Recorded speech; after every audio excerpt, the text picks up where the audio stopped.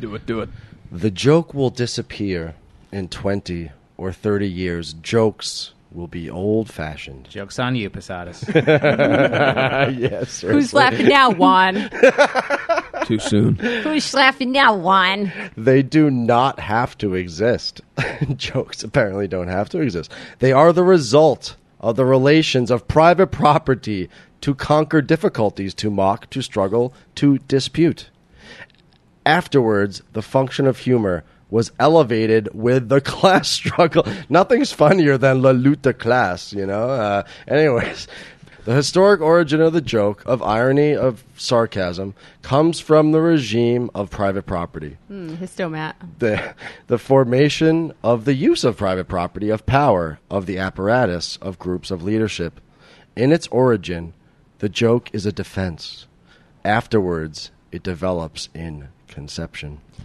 Okay, so he doesn't think that there were like hunter-gatherers living the life out there, and like one of them got gored by a mammoth that day or some shit, and they're just like trying to make the best of it using humor. Like gallows, mammoth humor, as they called it. They didn't have gallows. They didn't have gallows. That was the advancement of their society. They were better than us in that way.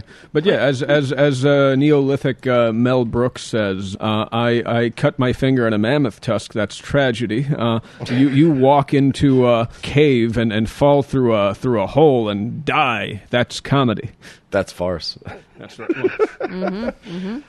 Absolutely. I mean, we can trace a lot back to the advent of private property, but I really don't think jokes is one of them. I feel like it was like a constant fucking like Reddit back, you know, when the hunter-gatherers were around. I feel like they were just fucking constantly shit posting all over each other. Those were the first cave drawings. Yeah. Like, yep. Just shit posts. Exactly.